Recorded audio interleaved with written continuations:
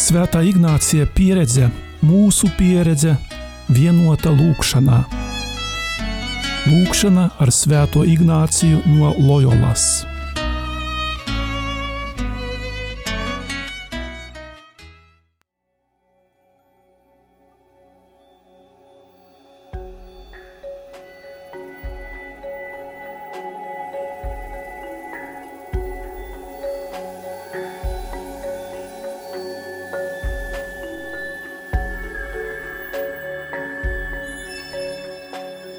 Dārgais Radio Marija klausītāji, šajā svētdienas rīta stundā aicinu tevi uz meditāciju kopā ar Svēto Ignāciju.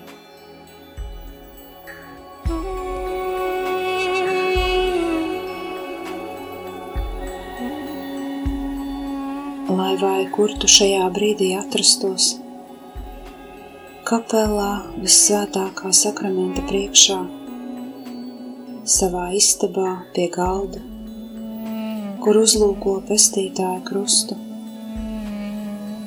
bet varbūt kaut kur dabā. Tu esi Dieva radītā būtne, radītās pasaules vidū. Dievs tevi ir aicinājis būt šajā pasaulē, kā liecību viņa mīlestībai. Viņš tevi mīl un nebeidz par tevi rūpēties. Svētais Gars tevi aptver ar savu mīlestību un kluso klātbūtni, atgādinot, ka tu esi apveltīts ar nemirstīgu dvēseli. Tu vari lūgt no viņa visu, pēc kā ilgojies, un kas tev ir nepieciešams, lai varētu labāk viņam kalpot un vairāk viņu mīlēt.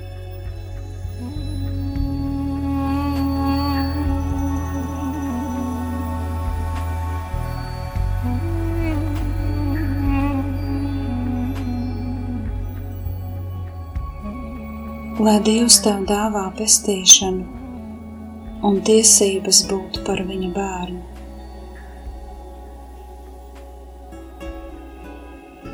Lai viņš uzlūko žēlīgi visus savus mīļotos bērnus. Lai dāvā tiem patiesu brīvību un mantojumu mūžībā.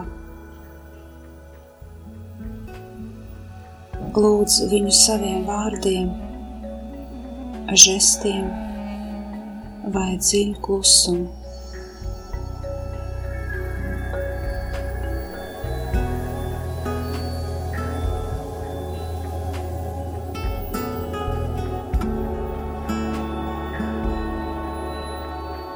Lūkšanas sākumā prasi no Dieva šīs meditācijas žēlastību, vairāk pēc viņa ilgoties, viņam kalpot un viņu mīlēt.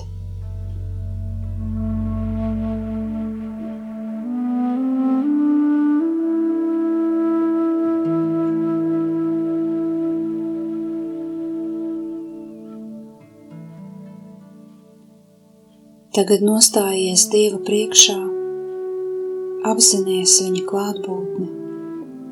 Esi šeit un tagad kopā ar Dievu.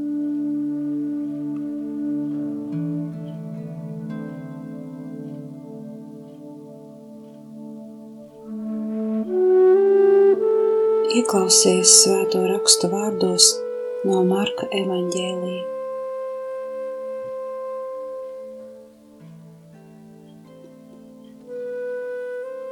Tanī laikā pienāca farizēji un viņu kārdinādami jautāja, vai vīram atļauts no savas sievas šķirties?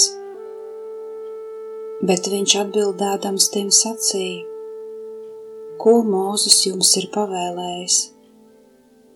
Bet tie sacīja, Mūzus atļāvis rakstīt šķiršanās rakstu un šķirties. Un Jēzus tiem sacīja: Jūsu cietās sirds dēļ viņš jums šo bausli rakstījis, bet no pasaules iesākuma Dievs viņus radījis vīru un sievu. Tādēļ cilvēks atstās savu tēvu un māti, un tie divi būs viena miesa. Tad nu tie nav vairs divi, bet viena miesa. Tāpēc, ko Dievs savienojis, to cilvēks lai nešķir. Un mājās viņa mācekļi jautāja viņam par to pašu lietu. Un viņš tiem saka: ja kas no savas sievas šķiras un citu precē, tas laulību pārkāpj pret viņu. Un ja sieva no sava vīra šķiras un ar citu apprecējas, tā pārkāp laulību. Un tie atnesa bērniņus pie Jēzus, lai viņš tos aizskartu. Bet mācekļi tos aprāja. Bet Jēzus to redzēdams apskaitās un tiem sacīja: laidiet bērniņus pie manis, neliedziet tiem, jo tādiem pieder Dieva valstība. Patiesi es jums saku, kas Dieva valstību nedabū kā bērniņš, tas nenāks tur iekšā. Un viņš tos apkampa, rokas tiem uzlika un tos svētīja.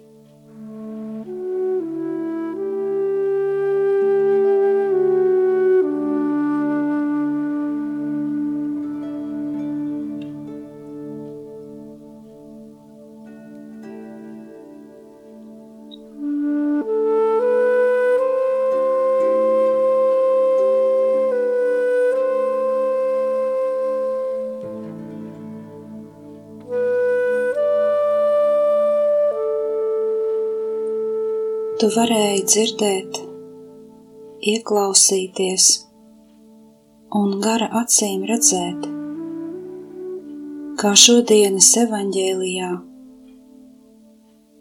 divas lietas runā par to, cik ļoti tālu mācekļi bija no Jēzus domāšanas, neskatoties uz to, ka viņi bija kopā dienu un nakti.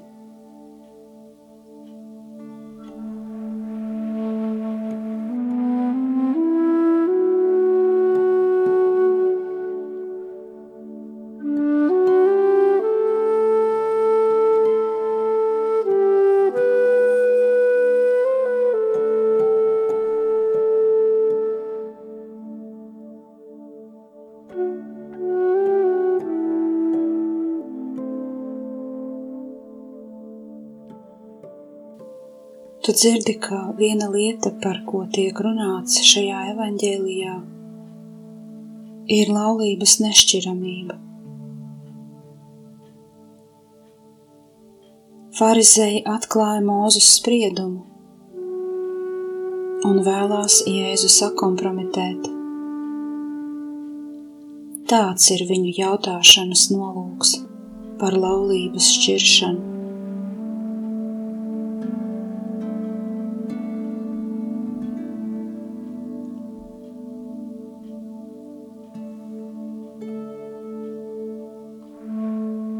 Farizeji ir gudri izglītoti, bet savāda ir viņu domāšana. Tik viltīgi uzdod jautājumu, ka mācekļiem, kuri atrodās līdzās un to visu redz, vēro, klausās un mācās, sajauc galvas.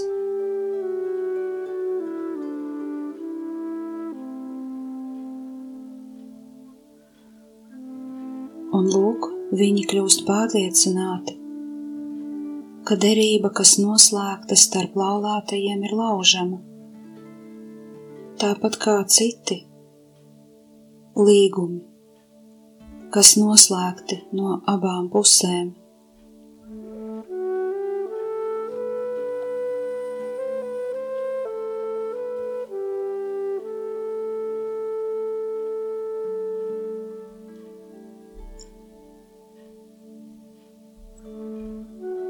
ņem vērā, ka mācekļi ļoti labi klausījās, mēģināja saprast, iedziļināties tajā, ko teica Jēzus,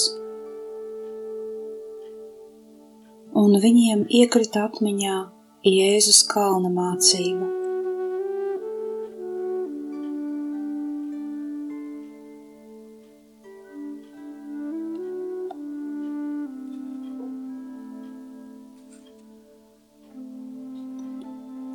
Taču savā atbildē farizejiem Jēzus atgriežas pie paša sākuma.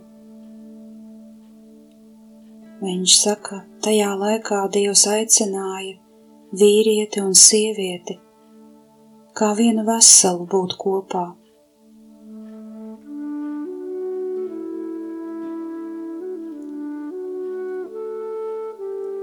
Viņš grib pasvītrot to, ka laulības vienotības noslēgšana paradīzē ir daudz vairāk saistoša nekā Mūzes likums.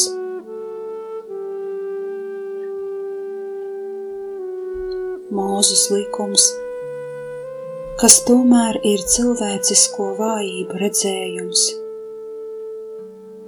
kurā parādās gan grēcīgums, gan cietsirdība.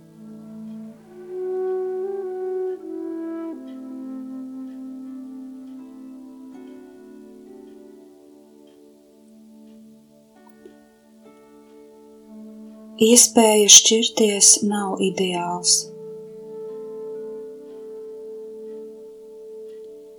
Ideāls ir vienotība, laulības nešķiramība,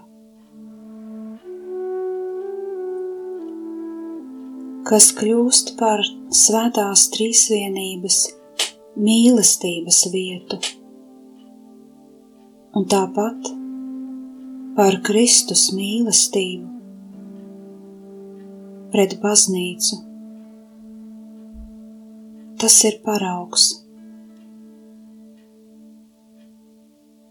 Paliec brīdi ar šiem vārdiem, pārdomā tos, ieliec dziļi savā sirdī, ieklausies sevī, savā sirds balsī.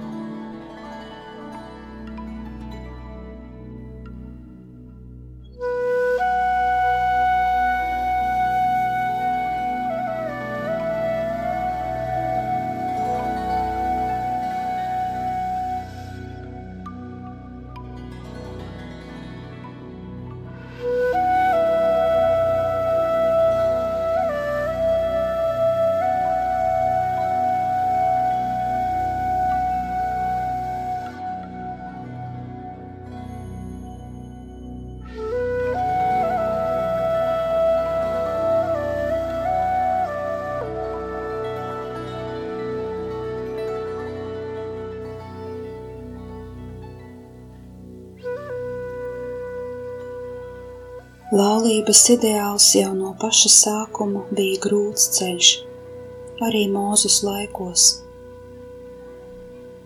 Vēl jo grūtāks tas ir mūsdienās.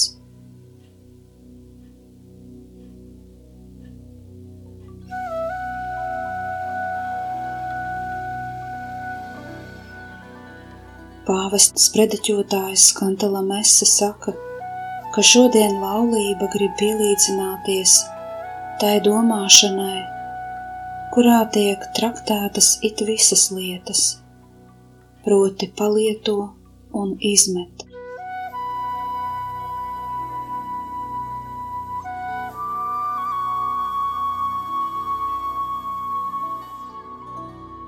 Taču par laulību tā domāt nav iespējams.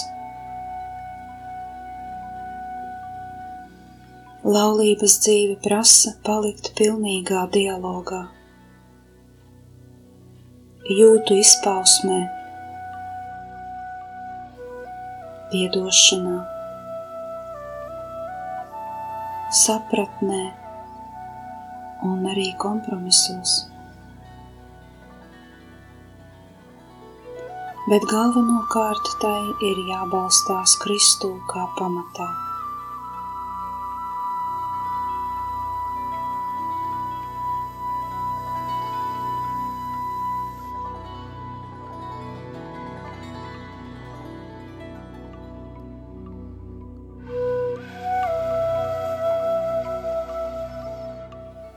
Nav jēgas nedz mantai, nedz citām lietām, ja valda egoisms, ja pietrūkst mīlestības, kas gatava upurēties, ja nav pazemības un pateicības par katru mazāko labestības žestu.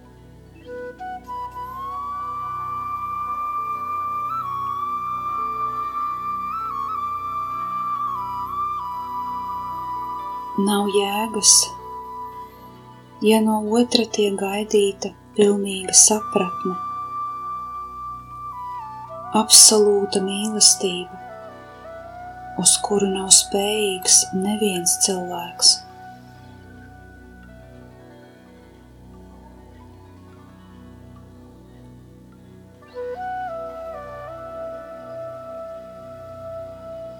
Vari tagad brīdi pārdomāt, kāda ir tava laulība, vai arī kādu tu iztēlojies savu laulību nākotnē? Uz ko esi spējīgs tu? Un kā tev šķiet, kādas ir otra cilvēka iespējas?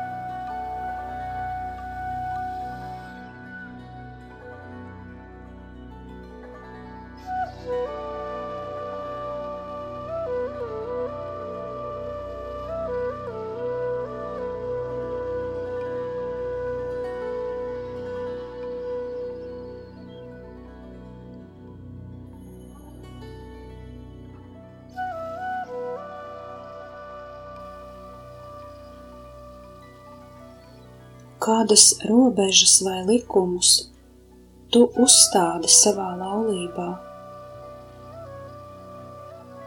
Vai, ja tikai vēl domā par laulību, tad kādus robežas vai likumus tu plāno uzstādīt savā laulībā?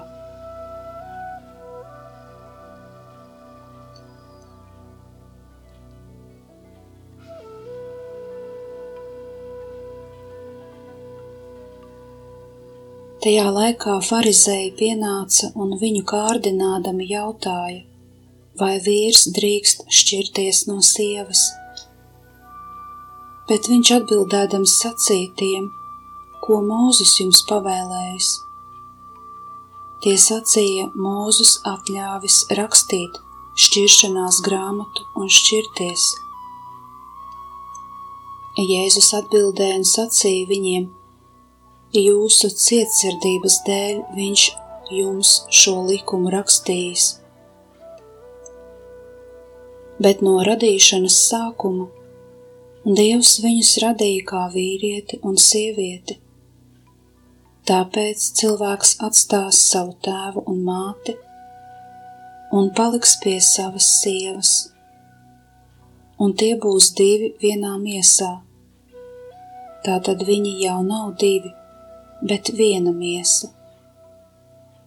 Tāpēc, ko Dievs savienojis, to cilvēkam nebūs šķirt.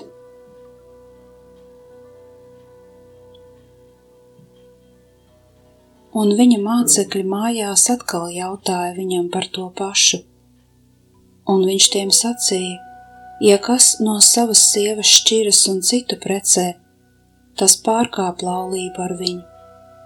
Un ja sieva šķiras no sava vīra un iziet pie cita, tā pārkāp laulību.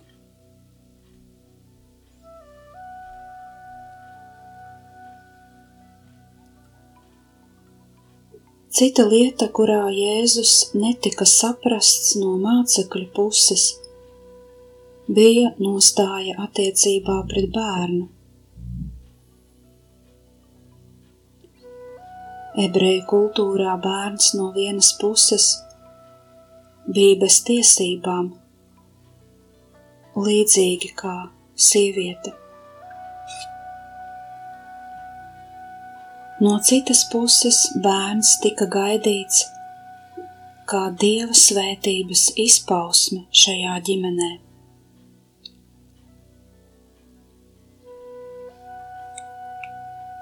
Apustuļi bija aizdegušies par Dieva valstību, un viņiem bija savas latiņas un savi ideāli. Varbūt tas traucēja ieraudzīt bērnu, un tāpēc tie neļāva bērnam pietuvoties pie Jēzus.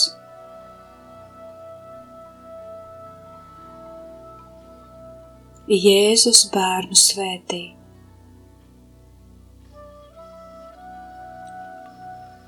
Un tas vēl vairāk attālina mācekļu izpratni par debesu valstību.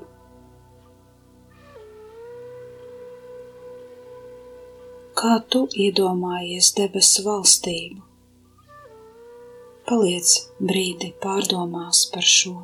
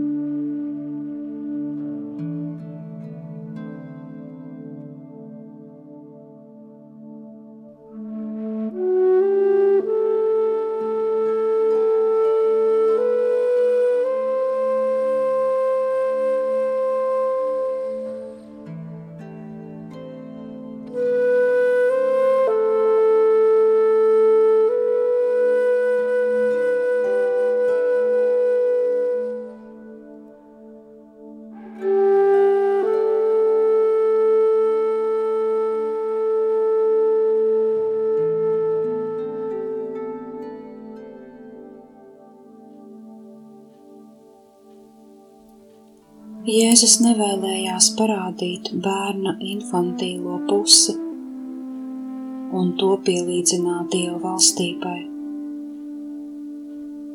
Viņš vēlējās parādīt bērna atvērtību, vērību, spontanitāti, svaigumu, prieku par visu jauno, ko tas iepazīst.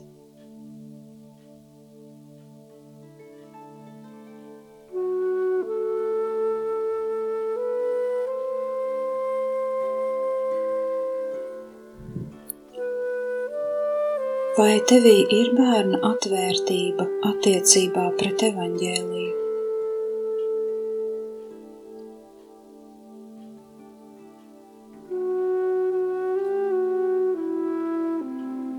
Kā vispār izproti kristīgo ētiku?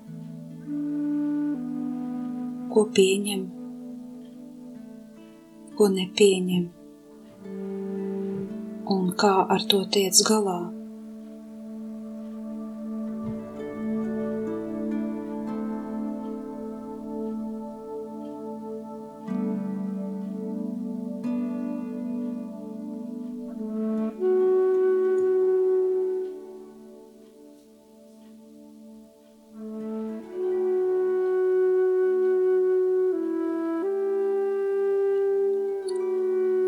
Kungs, es vēlos lūgt un lūgšanā runāt ar Tevi.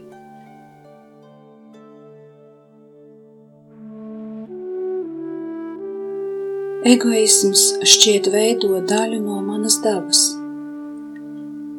Man labāk gribētos, lai tikai citi būtu laipni un izpalīdzīgi, bet es pats justos ērti un labi.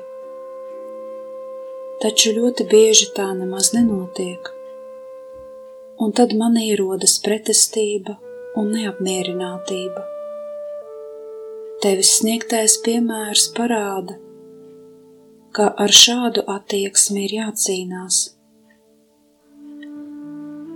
Reiz tu sēdēji pie galda, priecājies par citu klātbūtni, izpildīji svarīgus rituālus, taču drīz vien tu cēlies kājās un sāki kalpot citiem.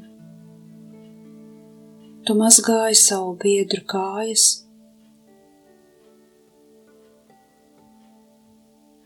visticamāk no tām plūda ne īpaši patīkams aromāts. Turklāt vēl citiem liki sekot tavam piemēram. Augstu tu pacēl latiņu.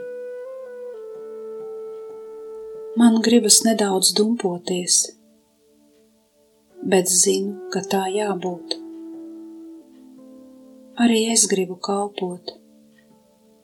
Kaut saucu sevi par nederīgu kalpu. Īpaši kalpot savai ģimenei un arī visiem citiem, kurus tu noliksi manā ceļā.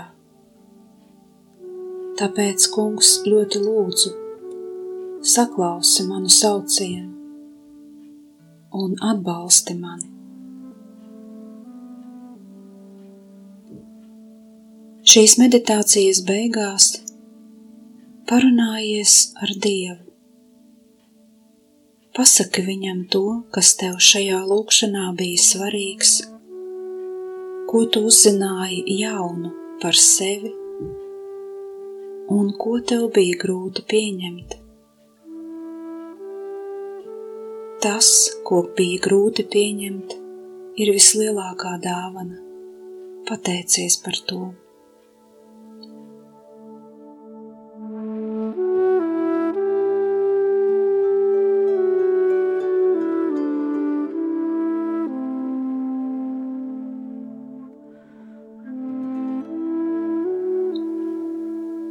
Sirsnīgā lūgšanā uztici Jēzum visu savu dzīvi, īpaši tos brīžus, kuros visvairāk piedzīvo ciešanas, sāpes, nepieņemšanu, to visu, ko tu sauc par dzīves krustu.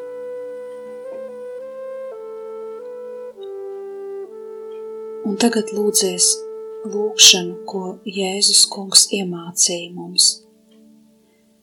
Tēvs mūsu, kas esi debesīs, svētīts, lai top tavs vārds, lai atnāk tava valstība, tavs prāts, lai notiek kā debesīs, tā arī virs zemes. Mūsu dienascho maizi dod mums šodien, un piedod mums mūsu parādus, kā arī mēs piedodam saviem parādniekiem, un neieved mūsu kārdināšanā, bet atpestī mūs no ļauna. Āmen.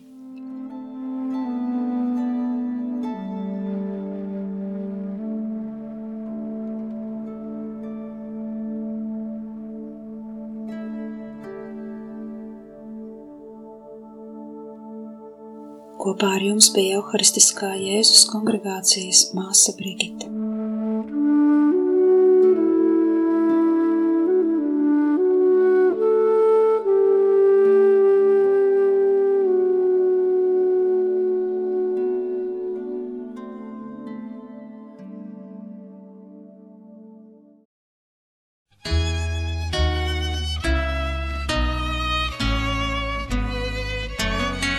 Svētā Ignācija pieredze, mūsu pieredze, vienota lūgšanā. Lūgšana ar Svēto Ignāciju no Lojolas.